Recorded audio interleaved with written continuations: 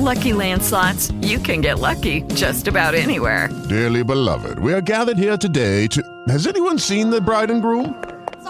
Sorry, we're here. We were getting lucky in the limo and we lost track of time. No, Lucky Land Casino, with cash prizes that add up quicker than a guest registry. In that case, I pronounce you lucky. Play for free at LuckyLandSlots.com. Daily bonuses are waiting. No purchase necessary. Void where prohibited by law. 18+. Terms and conditions apply. See website for details. With the Lucky Land Slots, you can get lucky just about anywhere. This is your captain speaking. We've got clear runway and the weather's fine, but we're just going to circle up here a while and get lucky. No, nothing like that. It's just these cash prizes add up quick. So I suggest you sit back, keep your tray table upright, and start getting lucky. Play for free at LuckyLandSlots.com. Are you feeling lucky? No purchase necessary. Void where prohibited by law. 18+ terms and conditions apply. See website for details. The views and opinions expressed in this podcast by the host and or the guest do not necessarily reflect the views of the host and or Paranormal Buzz Radio and or its sponsors. Use of any material produced by Paranormal Buzz Radio without express written consent is prohibited. Paranormal Buzz Radio will not be held responsible for you holding your knees, crying, and rocking in a corner in a puddle of your own urine, or being beheaded by a group of children in a cornfield. In fact, if you come across a group of children in a cornfield, we promise to make fun of you as you run away screaming in terror. Listener discretion is advised. Paranormal 5 is bringing you Parapeeps New England to help showcase some of the best in the paranormal and unexplained in the area. Their goal? To show the strength of paranormal unity by giving everyone in the field a voice. Join them as they discuss everything from haunted locations, aliens, metaphysical, cryptids, and much, much more. So sit back, enjoy the show, and as always, thank you for listening.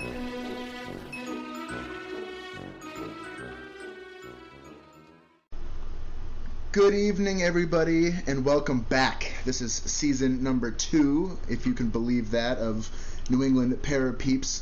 Again, my name is Rich. I'm Missy. And we are of Paranormal 5, a Maine-based paranormal family. First of all, just want to thank everybody who came back. We took a month off to kind of get prepared for season 2.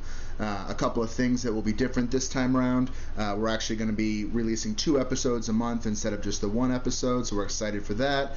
We're still going to be looking to interview a bunch of people local that are here in the field, as well as this season we're going to talk some of our own stories and share some stuff from us to you as well. So we are super excited tonight to have with us Luke Jackson of Maine Paranormal Society. So without further ado, Luke, how are you tonight, sir? I'm well. What's up, paranormal people? No, not much at all. We are super excited. I was just letting everybody know that you are starting off our 2nd season of New England Parapeeps, so congratulations. We're super happy to have you be the guy. Yeah. No pressure, right? No pressure at all. Don't screw it up or nothing. That's okay. This is very, like I said, we talked about the 1.8 million. They won't be dissatisfied with you. So Luke, what we want to do, and like what we do with everybody, kind of the typical jumpstart question. If you don't mind, could you please kind of introduce yourself and let us know what it is that got you into the paranormal field, and what got you going on all this? What set you on this path? Yeah, so I am the team lead for Maine Paranormal Society, and I've been with Maine Paranormal Society and been doing this now since 2009. And it's been an amazing adventure. What got me really into being curious about the paranormal was, having some experience. I think for a lot of people, it's having an experience at some point in their lifetime. Mine happened early on in my lifetime. So when I was a kid, and then when I was in high school and in college. So. Okay, so different periods throughout your life. Different periods of my life, yeah. And I think the one that sticks with me the most was when I was in college, and then we came back to we were spending the holidays at my grandparents' house in Freiburg, Maine, which is very old. I think it's the oldest town in Oxford County. Yes, I think you're right. And lived in a 300-year-old house, colonial house, I believe. And anyway, so there's the interesting thing about it is there's an underground railroad tunnel that goes from the basement under the main street of Freiburg to where the post office is there, and that I guess at one point where the post office was used to be some type of tavern back a long time ago. Mm-hmm. And so we used to shuttle slaves through, and so it was, we were spending the night. It was Christmas time, and it was like the middle of the night, and it sounded like I woke up because I heard like a troop of people running down the hallway right outside my door.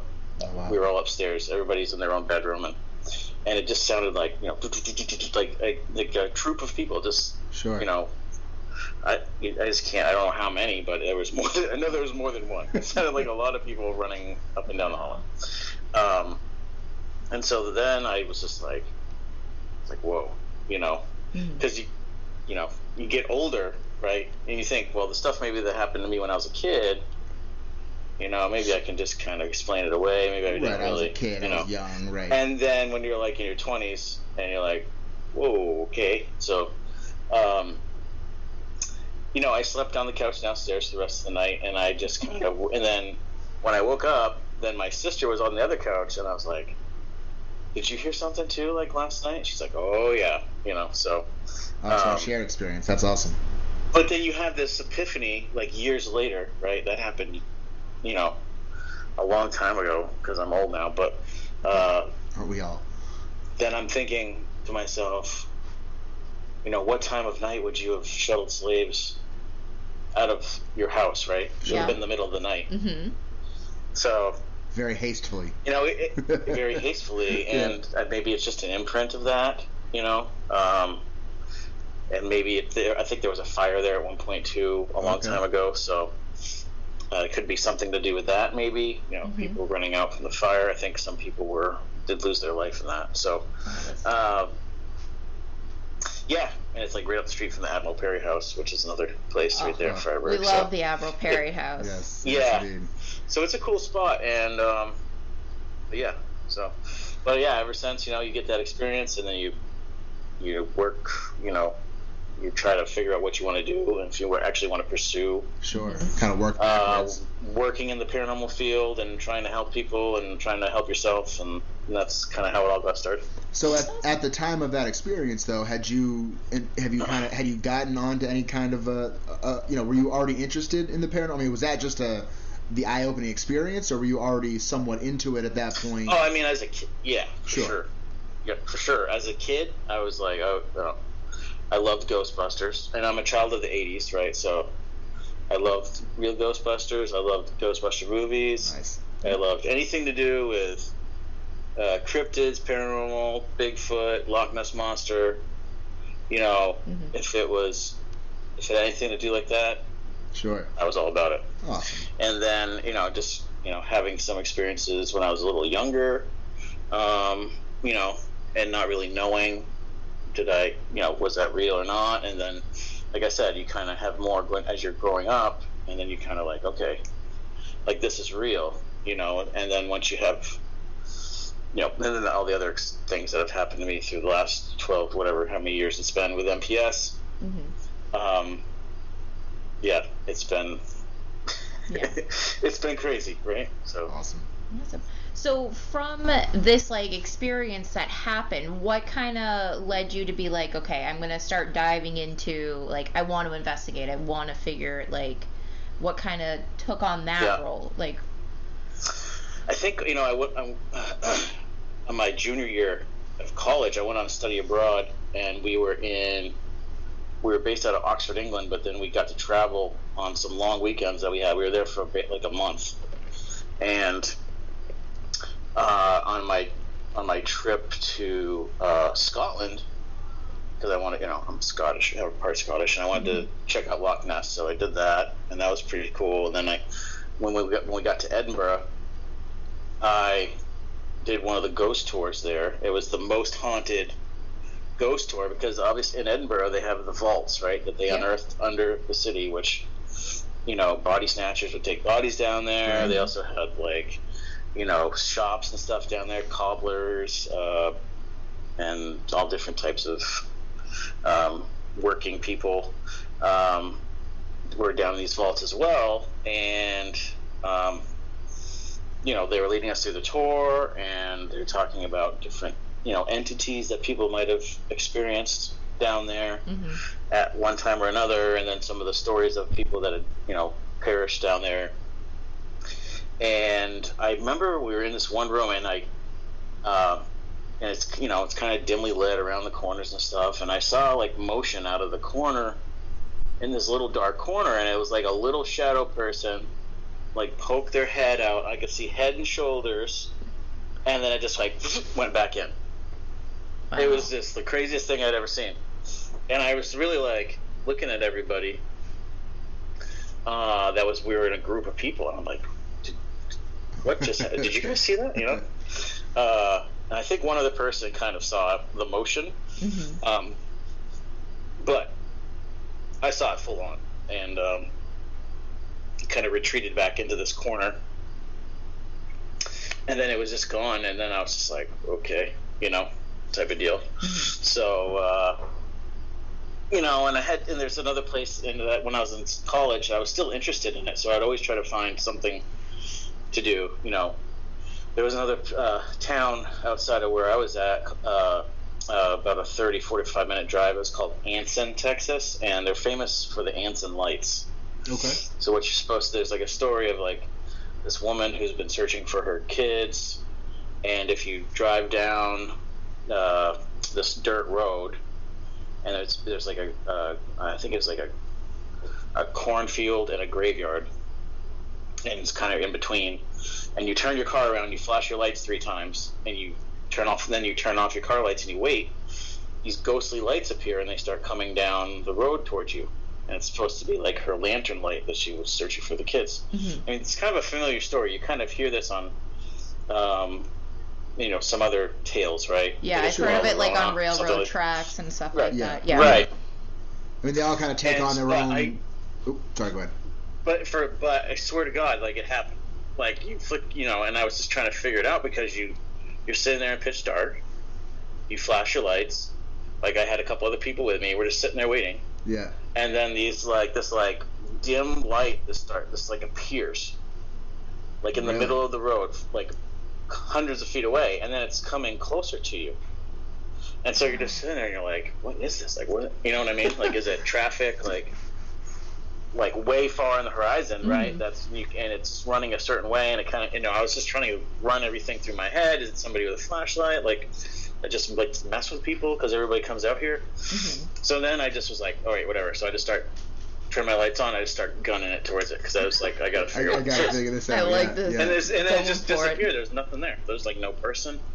If it was a person, I would have seen him with my headlights. Right. Yeah. Right. So that's got to be. It was really weird. It's got to be an intense experience because I'm sure there's a part of you that goes like, okay, this is local lore. This is let's just go. You're going there just to kind of make fun and poke fun at it, and then all of a sudden you're like, oh crap, I just got the exact response. Like I got to figure this out. We were just going there to scare ourselves. You know? Yeah. And and we were all like, okay, I think it's time to go. Like once we got back to the edge of the road, and then there were some more people coming in to do the same thing. We were just like, yeah. Peace out, and it wasn't their headlights coming in. Like this was like as soon as we got to the end of the road and we were turning out, then like more people were turning in. So, but yeah, you can look it up. Like if you Google Anson lights, it'll come up. You can read like a whole bunch of stuff about it, but it's pretty cool. No, that is very interesting. So tell us. You had mentioned that earlier that you are the lead for Maine Paranormal Society. So tell us a little bit about Maine Paranormal Society and how did you get involved with the group? Yeah, so when how I got involved is I moved back from school. I'm from Texas back to Maine, and it was 2008. Fall of 2008. And then I was just kind of doing my own thing, and then it got into 2009. I started searching around for things to do. I found the TAPS boot camp, which was going to be held at the Spalding Inn. Yep. So I went, and I signed up for that, and I went for the weekend, the TAPS boot camp weekend there, and it was great. Learned a lot. It was kind of like Paranormal Investigating 101, and they had talked about cases. It was Jason and Grant and a bunch of other people, and it's at the inn that they owned at the time, right? And a very haunted inn. Sure, they're right in New Hampshire, and so it was right? just a really great experience. Oh, that is really cool. And so they had a whole section. Sorry, they had a whole thing about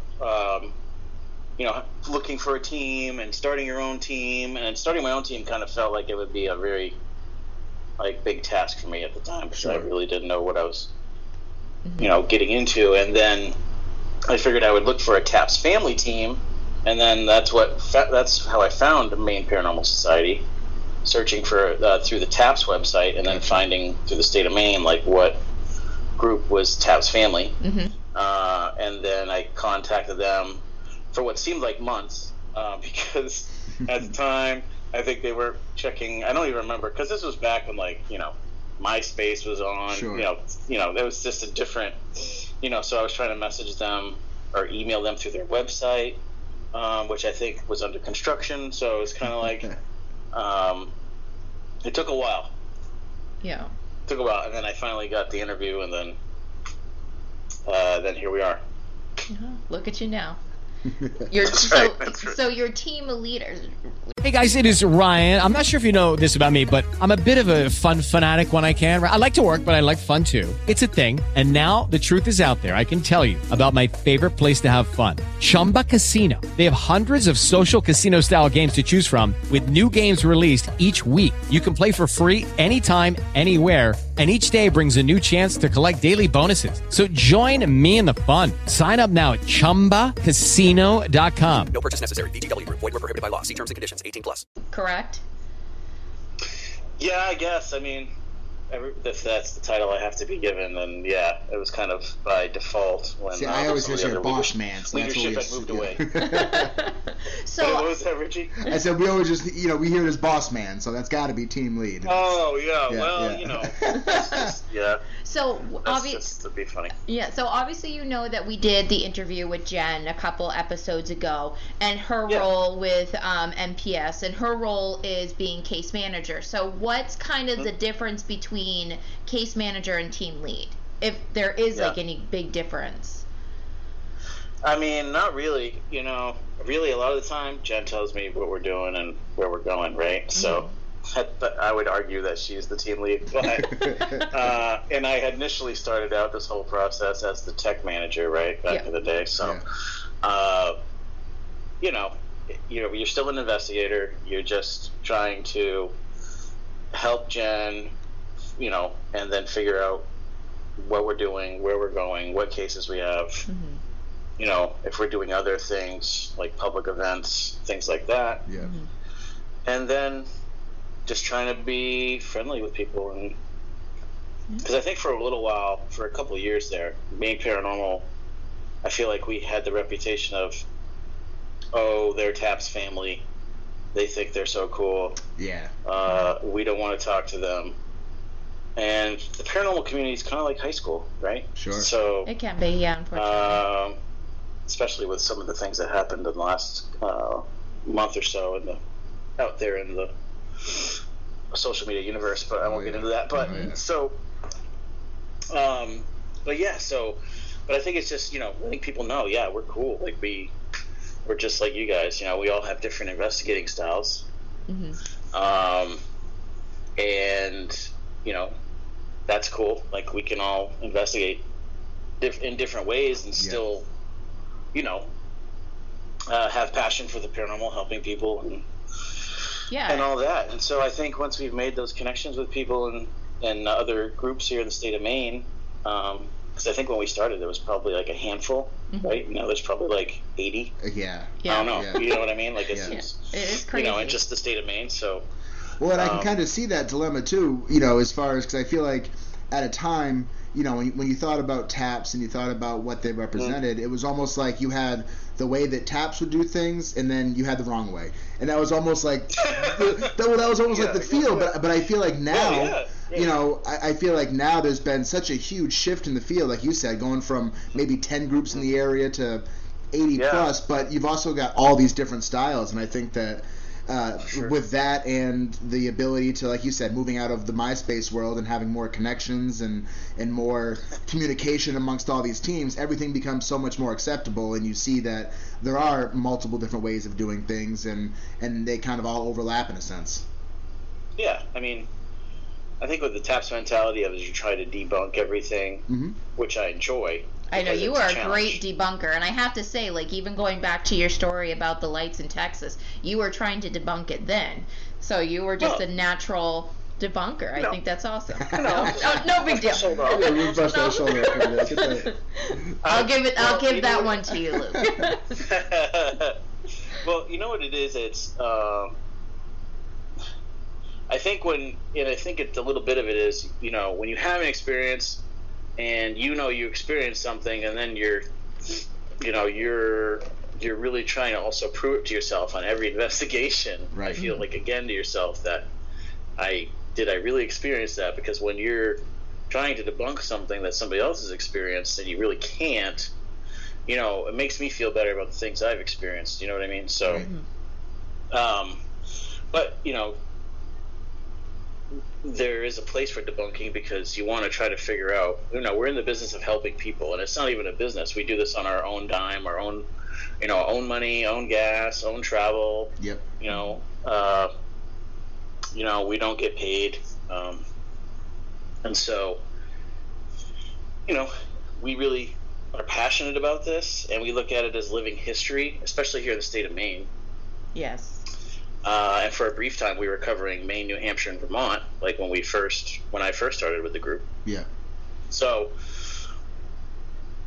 but debunking I think is a good thing to do, because, you know, sometimes it can just settle people right down. Like you will go into a place and people are very scared, and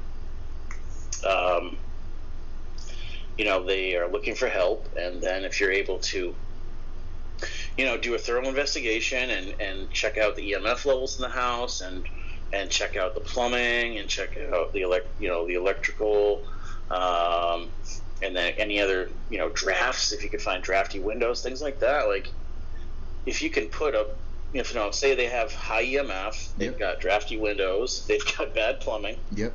You know, the EMF might be making them hallucinate a little bit. I mean, it gives me a headache for sure. I can't be in a place with high EMF for a long time. Makes my skin crawl. But, I mean, that could be a way to explain what's happening to them. You know what I mean? Yeah. But then if we are able to still experience something, you know, full-bodied apparition shows up in the middle of the room while we're there, obviously it's not just that stuff, right? So, right.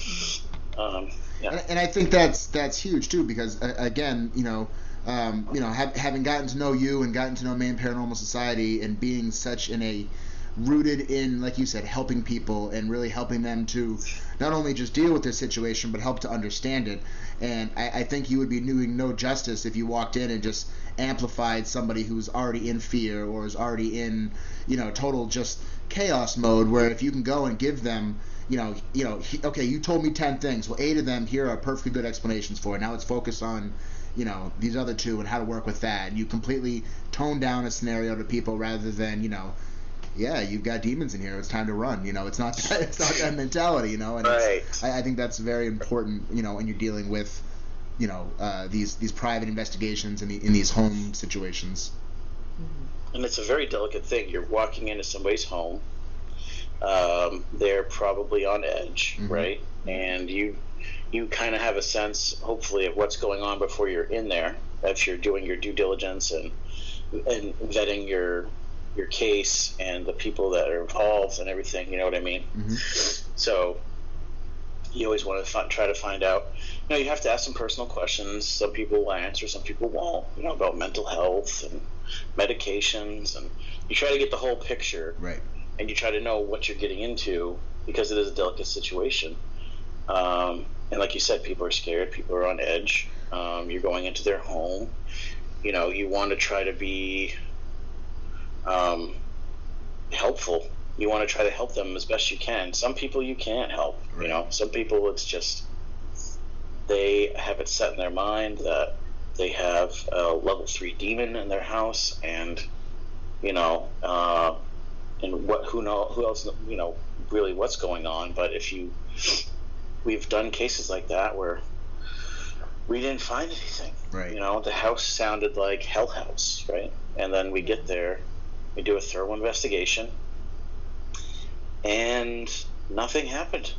You know, this was a place that all the kitchen cupboard doors were supposed to be swinging open and closed, and the basement door was supposed to be banged on every, 10 minutes, pounded on, and it's just. But like I said, we're there maybe one night, sometimes two, depending on where we're going and how long. If it's a weekend case, and most of our cases are on the weekends, but like, it's just a snapshot. So just because we don't catch something doesn't necessarily mean nothing's going on. Right. You have that happen too, where people are kind of let down, and then you have to explain to them that it's like, with TV or what you see on TV, even with ghost hunters or what have you, they're there for like a week at a time, and then everything is compiled into a 1-hour episode, right? Exactly. So, you know what I mean? So, but once you kind of go through it with people and you make them comfortable with it, and say you do get an EVP of a relative and they thought they had a demon in their house, it really kind of like puts them at ease. Mm-hmm. If you get an EVP of like their grandfather, you know what I mean? Or their great-grandfather, when they thought it was something scary. Absolutely. And So do you think that how TV portrays like paranormal investigating, like do you agree with like how they do it on TV and how like people are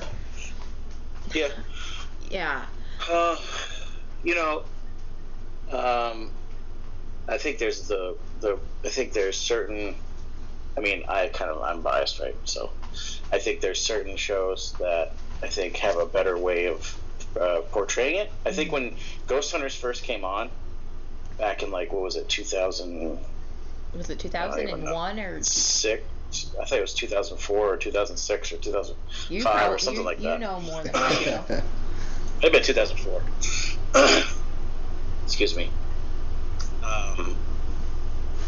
You got to see like a team for the first time. I think everybody was like, wow, like people actually do this, but they're organized and they're not like crazy, and they're not, they're not just going in there and, pumping people up and getting them all scared and stuff. It was kind of just a methodical going in. They normalized it. Everybody, they normalized it, and it was just it was the coolest thing. And I think, it's just for shock value. I think, every other show after that has been like a clone of Ghost Hunters, adds more fear and shock, and everything is scary into it just for ratings, sure. Right? They add entertainment to it. Yeah, but I think there's some that are doing it to show. Like there's some newer ones I think are cool, where you're just there, like ones where they're staying at a location overnight and they're just trying to expose themselves to see if they can handle being there. Yep. Which is an interesting experiment, which I kind of enjoy that. But there are other ones that are basically,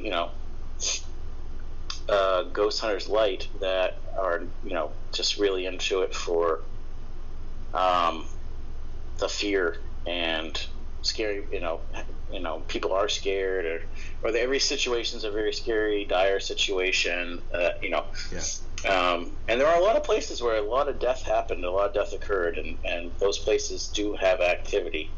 But it's not necessarily like every place is demonic or every place is malevolent, right? I mean, a lot of people died at Gettysburg, a lot of people died on Omaha Beach in Normandy. Those places, they just feel different because of the amount of life lost, right? Absolutely. So the amount of imprinted energy there. Yes. So, through MPS, you've gotten to do a lot of different styles of investigation. You guys have taken on a lot of the home cases, a lot of the actually going in to help a family. You've also had opportunities to do a lot of what we like to joke as and call it the pay-to-plays, the public events, the where you just where you can kind of let your guard down and you're not necessarily there to be the source of relief for somebody. So for you, explain the difference in the two as far as the mindset going into either a home investigation versus a somewhere where you're just going to capture your own evidence, and which do you prefer, and why? I think they're both, depending on the person, they both will fill your cup, right? Mm-hmm. If you like the paranormal, if you're interested in the subject and pursuing it, I think if you go to a pay-to-play, event, like Parsonsfield, right? Yep. We were all at Parsonsfield Seminary, which was a great time, and we had a couple different teams there to help out, and everybody that had, purchased a ticket for the event and helped them, go through the different buildings, and, it was a great time just to, be with like-minded people and answer their questions and, share an awesome location with them, which is a great, right? Fills your cup that way. And Absolutely. Then, when you are doing a residential case, be it a TAPS family case or one of our main paranormal cases that we get directly, you're still in it to help people. And I think, we try to go into that, and we're all on board on that mindset when we go into a location, a residential location, to help somebody or a business. We do help some business owners, and I think that also fills your cup when you're able to help them calm down, help them be more comfortable with the situation, help them look at it as living history, or help them find additional help if it's something that we can't handle. If it's something that we can document and get some evidence to show somebody else to say, if the person does want a cleansing or they do want an exorcism of their house or somebody in the home, then we can help that way too. Yeah. By documenting and providing them with evidence that we've gathered, or reasons why we think that it may be mental health or something like that, you know what I mean, and try to just help people one way or the other.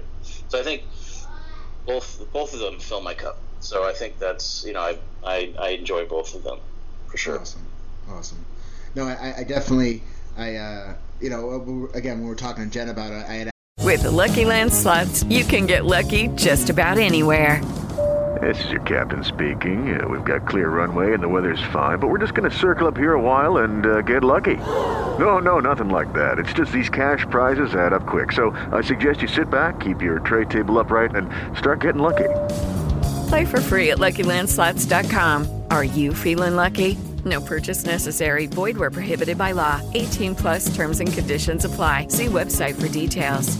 Asked her a similar question, and I think, and big thanks to you guys, as you've brought us on some cases as well and asked us to be a part of what you guys have going on. But just seeing that process of the, going into a home and learning a family story and watching them walk through the whole process start to finish. I love the pay-to-plays. I love going to these places, these notorious places that you're going to try to get something.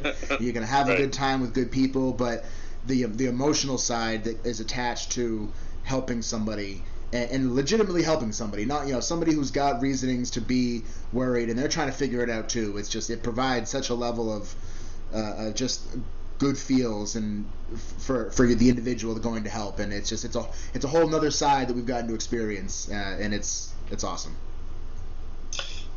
Yeah, it's very powerful. It is. Especially, and if you're involved in cases that have children involved, I'm a parent, and you guys are parents, and it's you put yourself in that spot. Like, if all this stuff is going on in my house and my kids are scared and we were all kind of having experiences, I would be looking, take me out of this. I'm not in the paranormal, but if I was just a a lay person to the paranormal, right? Sure. And all this was going on, yeah, I would be scared, and so yeah, I think, like I said, they're both great. Like you said, they're both great, and it's just you definitely have takeaways from either of them, and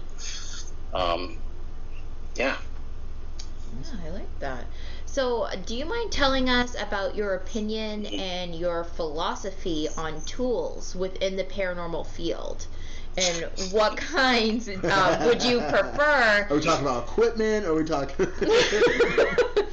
So which ones would you prefer? Which ones would you not want to use? And maybe a little bit Especially of explanation as to why. And especially as coming from the background, starting out as MPS as the tech manager, you were definitely hands-on with a lot of this equipment. And then also just taps, like I feel like they kind of have like an expectation of certain tools. Like, I don't know, like I feel like certain tools are kind of like taboo to them. Like, yeah, this is the spirit box question, but that's all right. Yeah, we'll just come on and say it. Luke, how do you feel about spirit boxes? just get it right out there. Yeah, right? I'll just throw it out there. No, that's all right. That was really good dancing around it, though. Richie came up with that question, so good job. Yeah. Good job, Richie. Yeah. No, hey, you know what? It's all good.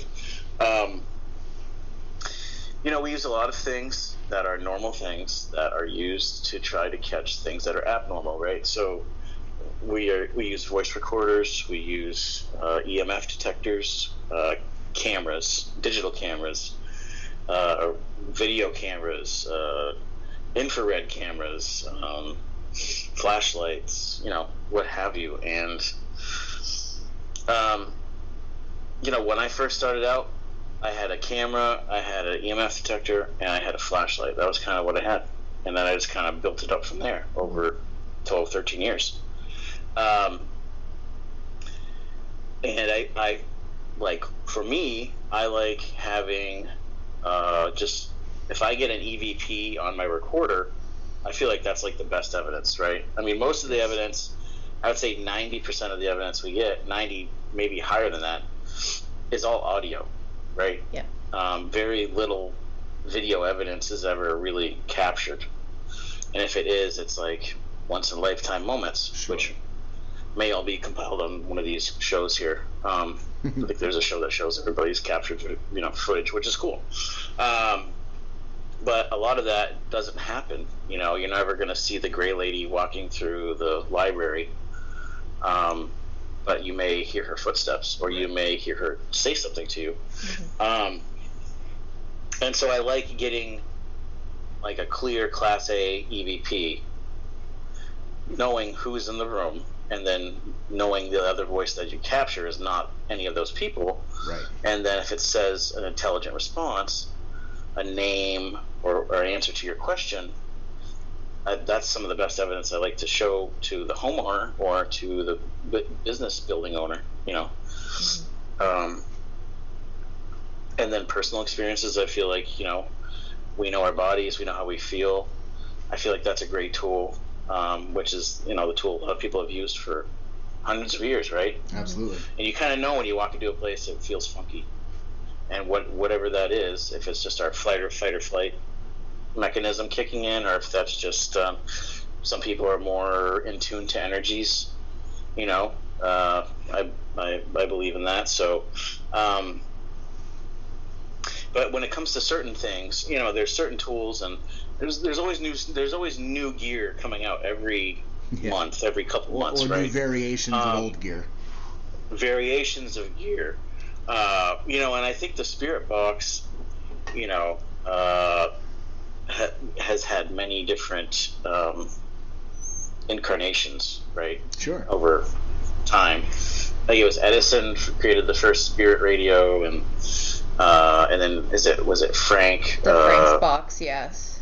Sumption created the Frank's box, which he had, I think, if I remember right, had made to communicate with ETs, right? Yes. And then I believe it was Gary Golka that created the SB7, which kind of started the whole Hack Radio Shack radio thing after that, Mm-hmm. The Hack Shack. Because I think, well, Radio Shack used to sell these radios, and instead of paying a lot of money, people would buy the radio from Radio Shack and then follow instructions how to create it so that it would keep looping. Yeah. Solder it yourself, and then you have a spirit box, right? Yeah. And I think with Gary, I think with the passing of his daughter, he wanted to, I think if I remember the story right, he wanted to make something to communicate with her because they were having experiences, and he came up with the SB7, which is, a spirit box is just constantly going to be changing radio stations and do that, that white noise. Yeah. Now, I will say I've been in the room where there have been some interesting things that come through it, right? Over multiple channel sweeps. But I have to say, most of the stuff I hear coming through that is just radio jarble, right? And I can't believe that spirits are using radio jarble to talk to us. It's just this doesn't work in my brain. Maybe I'm wrong, but if I hear maybe the same voice, a clear voice, which I've heard one time over multiple sweeps, saying things that you can clearly hear, then that's interesting. Right. Am I still going to say it's spirit communication? I don't know. It's just kind of like the Ouija board thing, right? Right. There's just certain things I don't mess with. Anytime you're inviting something in, if a spirit box is essentially electronic Ouija board to me, you know what I'm saying? Sure. So essentially you're inviting something through. You don't know what you're inviting through. So I think there's a little bit of danger there, and I think it can be kind of reckless. And I don't think they should be used on residential cases. You know what I mean? I think that's just always been a hard line I've drawn. I don't want to try to say that they do work. If this is the spirit communication radio of the future, why would you want to bring something? You maybe open something up into somebody's house. You know what I mean? Because then you're leaving. So, right. Yeah. And then you were leaving afterwards, right? So it's like, all right, peace out. So, but I think there's a lot of contamination with them, and I think anything that like an Ovilus, like those talking devices, I think it's an interesting idea. I'm just trying to figure out, there's a word bank. It's reading the energy in the room, and it's just shooting out a word. Yeah. That's always my thought on those things. The Ovilus is a spirit box. It's Imagine if I came into a room to you and I had a device and I said, Luke, I need you to communicate with me through this device. You look at me like, how? Why is it that once you pass over, you all of a sudden have the knowledge on how to manipulate this object into doing what you want it to do when you wouldn't be able to do that on this side, Yeah, no, that's a great point. And I'm, if I have a crossed over, I'm just a looping spirit, and yes, now I know how to manipulate radio waves. That's just my superpower now. Yeah. But that's just me being facetious. Sure. But of course. I just, it's not my jam. People have their jam. Spirit boxes aren't my jam, but I think that's well known with most of my friends in the paranormal community, and they like to make fun of me about it. Because a lot of people like to use them, and they're cool for events. People like to. Well, I think what's funny because they're seen on TV, and it's something. And they're popular. And I think I think Ghost Adventures uses them all the time, right? Sure. They're always using some type of brand new ITC device, and they're trying to. But they all seem to be a different version of the same thing, right? And I can understand. I can see what they're trying to do. It's hard for me to. I don't know. It's hard for me to follow the theory, I guess. Well, I think one thing that's funny about the spirit box too is that it seems to be a very popular new to the field item. So when you go out and you want to start investigating, the first thing you want to do is get a spirit box, which I think is funny because I think for somebody to truly utilize, I think it needs to be one of the most practiced tools before you can get it right, because you really need to be able to have that ability to weed out what you know is not voices, you know what I mean? Because if not, you're just hearing everything come through, assuming that there's 1,000 people in the room want to talk to you. But that's something where just like with your pendulums or with your any of those tools that really you need to master it before. But it's just funny. It's such an introductory tool to so many people. When I really feel that it takes some of the most work if you're going to live and die by the spirit box, so to speak. Exactly. I think there are some people that I've worked with before, and a couple people that were members of MPS in the past. John Huntington and Corey Heinsohn, and they are both pro spirit box, and they can do some. They can get some crazy responses to come through those things. Sure. But they use them all the time. Right. You know what I mean? Right. Like they are well versed in their craft, and I think. I don't know. It's just there's certain words that come through the radio, right? And you're like, they could say a name, and it's just a blurb of the name, but somebody on an actual radio station said it. It's just coming through at the exact moment you might have asked a question. You know what I mean? So it's. I like to believe that it is, but for me, like it's just too much of a risk. I mean, we're already dealing with a pseudoscience to begin with, right? Right. And so I think trying to get as much. Clear evidence as we can, like EVPs or catching stuff on video or getting energy spikes and documenting. I can't even talk. And then writing them down in your notebook. You know what I mean? When the EMF level is 300 and your EMF detector's blanking out in somebody's kitchen, then you can say, well, you got some electrical problems. Exactly. But no, there's different tools of the trade. I love laser grids. I love, anything where you can capture motion, motion lights, stuff that we use on a daily basis on our house. Yeah. Like motion censored lights that you can set up and in a house. So if they go off, you're like, oh, something's moving in there. Exactly. So that kind of just a sub question of that too is, if you could, or maybe you've thought of this, maybe you haven't, but what would be a tool, if you were to design a tool, what is missing? What is something that you feel would be, that you would like, if you had the fundage, you had the backing, what would be a tool that you would like to see come to life, or something you may have thought of that would be useful? Wow.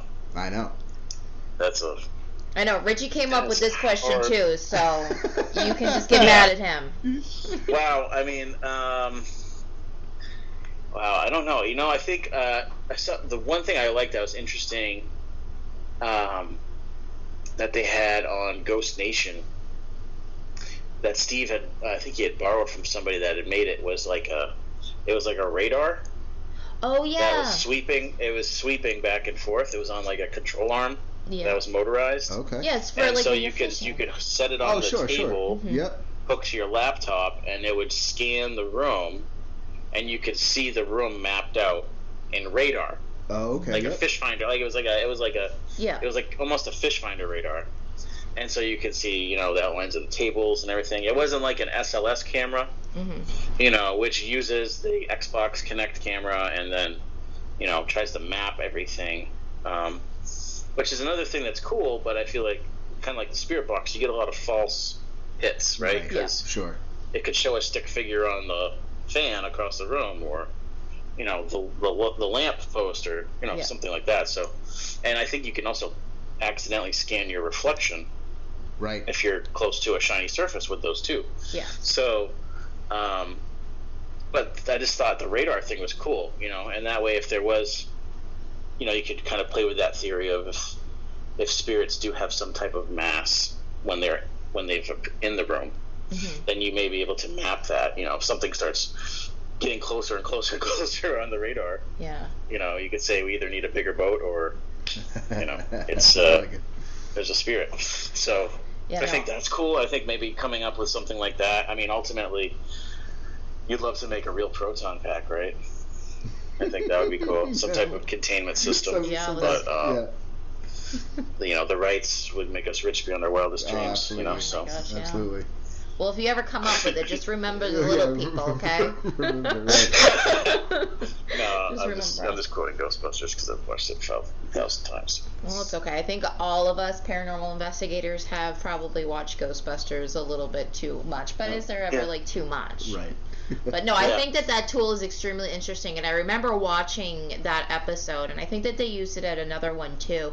And I'm just like, oh my gosh, this is things you wouldn't even thought of. Yeah. Exactly. My mind was blown, and I'm just like, I totally get this. Well, I think, and Luke, you said it best, using everyday things to capture, or using ordinary things to capture unordinary things. That's Things you just wouldn't think of that have a very viable purpose. I mean, I'll simplify that. Look at the cat ball. I know, exactly. The cat toy. Right, That's one of my favorite tools. Those motion cat balls are like great. Amazing. Yeah. And they're, you can get them and they're not very expensive, and you can set out multiple cat balls, and then once they're set, if something touches them, they go off, and you can see that when you're in the dark because they light up all different colors, right? Yeah. So, I think I get more excited about my cat balls going off than anything. Than anything else, yeah. Right. Yeah. It. What a world we live in, right? Oh, I know. What a time to be alive. I know. Well, it's a great time to be a paranormal investigator. That's right. So, Luke, we know a little fun fact about you.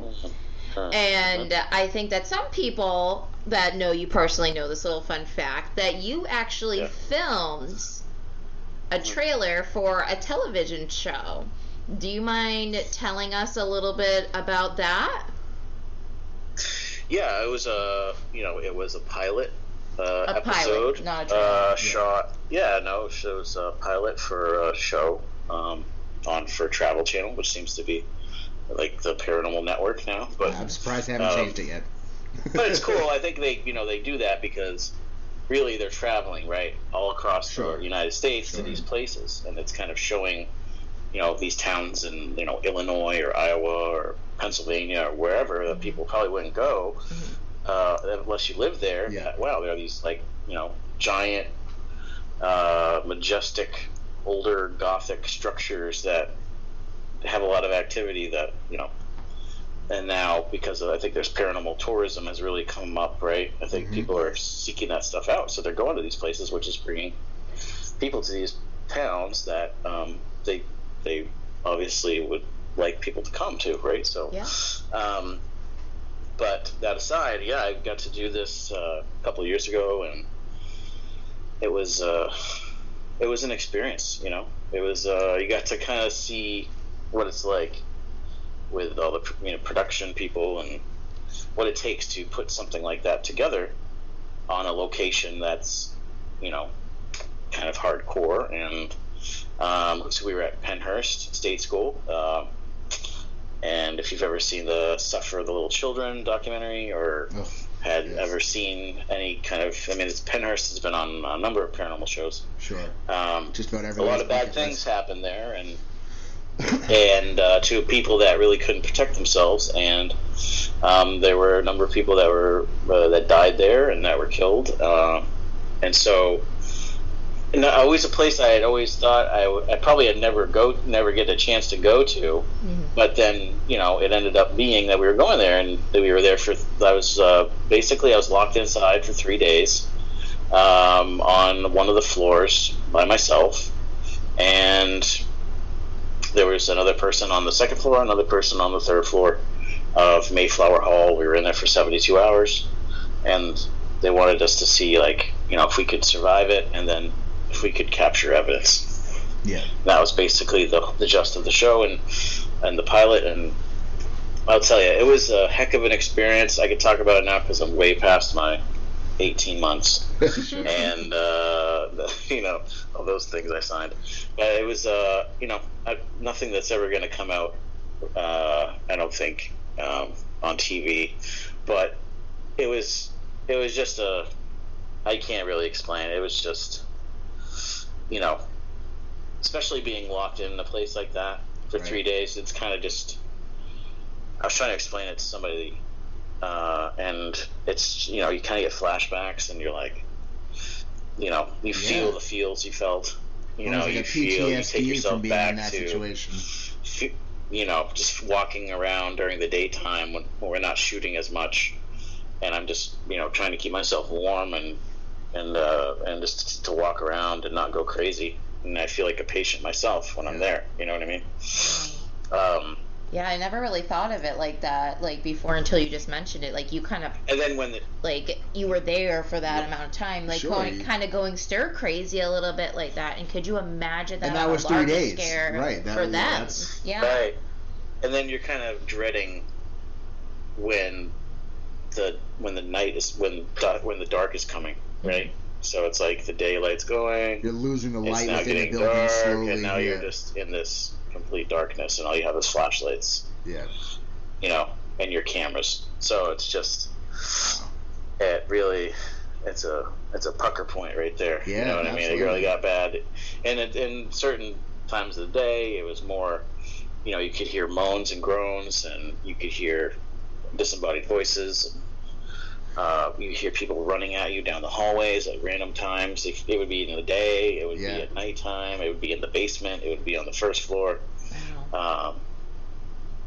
You know, it was just a very active place. And another one of those places where it just feels really heavy, you know. Lots of energy. Like a Gettysburg, or like a Normandy, Omaha Beach, or Waverly Hills, or something like that. You know what I mean? So it was an experience, and it was fun. And I think I learned a lot about myself and about what it takes to make a TV show, right? So it's just it was interesting. I was going to Met a lot say, of great people, had a lot of fun. Do you feel like doing that gave you a appreciation for these shows, or do you think that it for sure. Yeah, okay, that's what I was wondering. I didn't know. I feel like it could go either way, though. It could almost have you appreciate it more, or you could come away being like, "Wow, this is," you know. Well, it's a lot of work first for like the people they wanted it was kind of more like a self-filming. So we had to do a lot of the film. We had 2 cameras. I always had to carry a long shot camera and my mounted in my fanny pack camera around me all the time. Constantly changing batteries. You're constantly trying to make sure you have, you know, SD cards are changed and all that good stuff, and trying to gather evidence, trying to investigate my way. You know, I think everybody kind of had a different style. You know, but I was trying to be respectful and trying to communicate with people and bringing objects that people with a more childlike mentality might like to interact with, things that lit up like the cat balls and the REM pods, and we have a REM pod dog, stuffed dog that has a REM pod built into it. So if they would come and pet the dog, it would set off the REM pod inside. His nose would light up and his collar would light up, and you know, they loved playing with that. I had that go off all the time, and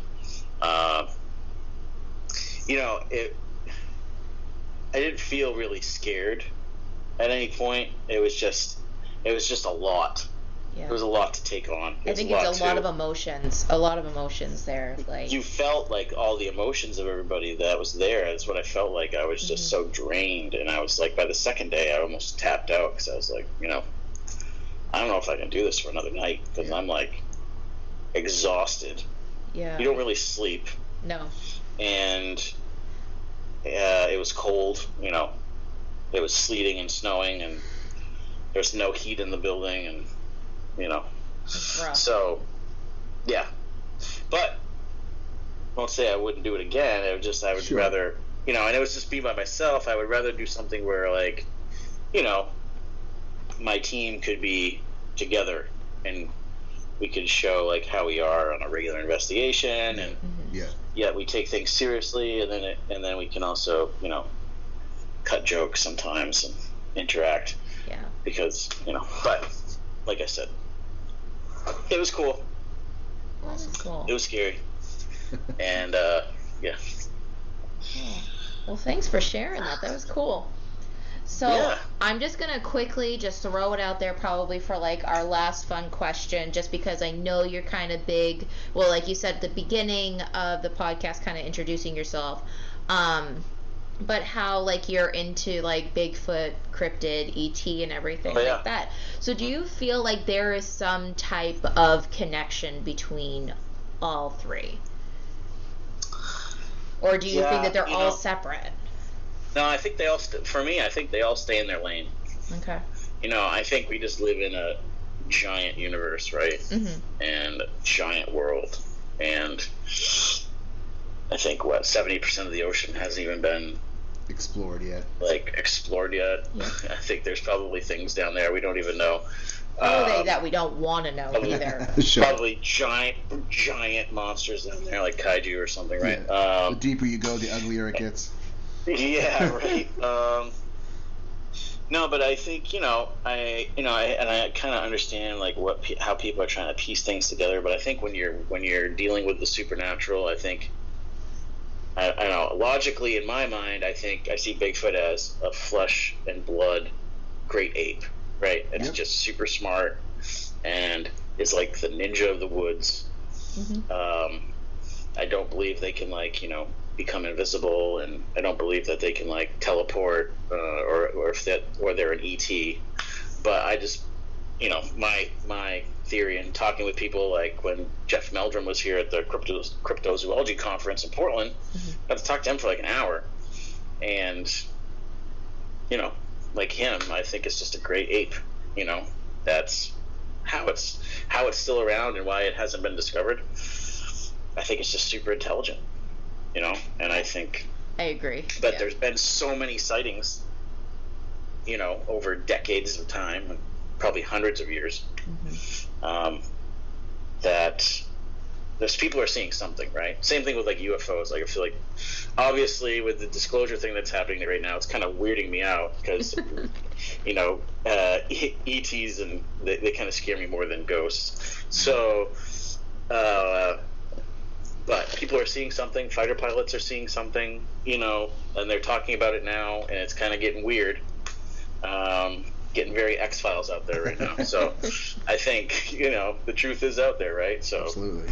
I think at some point we're going to find out, and I think people are going to deal with it one way or the other. You know? Yep. Yeah, we are going to get the hard truth sooner or later. Definitely. Yeah. Yeah, and then with spirits, I think, you know, I don't know, I think we live in a spiritual world. I think there's obviously, for everything I've experienced, there's life after death, and with my faith, I believe that as well. And we all have a different walk, we all have a different faith in our group, but everything I've experienced and everything I believe in is that we do live in a spiritual world, and I think, you know, stuff happens all the time where people find that out, you know, and they have their aha moment, and it's fun when somebody who's a non-believer has that, you know. Right. I love seeing those experiences, like you just being like, what? Yeah. Seeing them turn, seeing them start that path, and absolutely. So, Luke, one more question from us, and you know, I'm curious because I'm sure it's different for everybody, but what is it that A, keeps you going in this field, and B, if you had to give yourself a goal, like what is your ultimate, I don't want to say end game, but what is the ultimate thing that you are trying to reach? Is it just documentation? Is it a level of self awareness? What's the long-term goal for you, and what's the plan? I think it's just you know, I don't really know if I have a goal. I think my goal has been this whole time just to prove to myself what I experienced growing up and throughout my life has been real, because it was very real to me, you know. Yeah.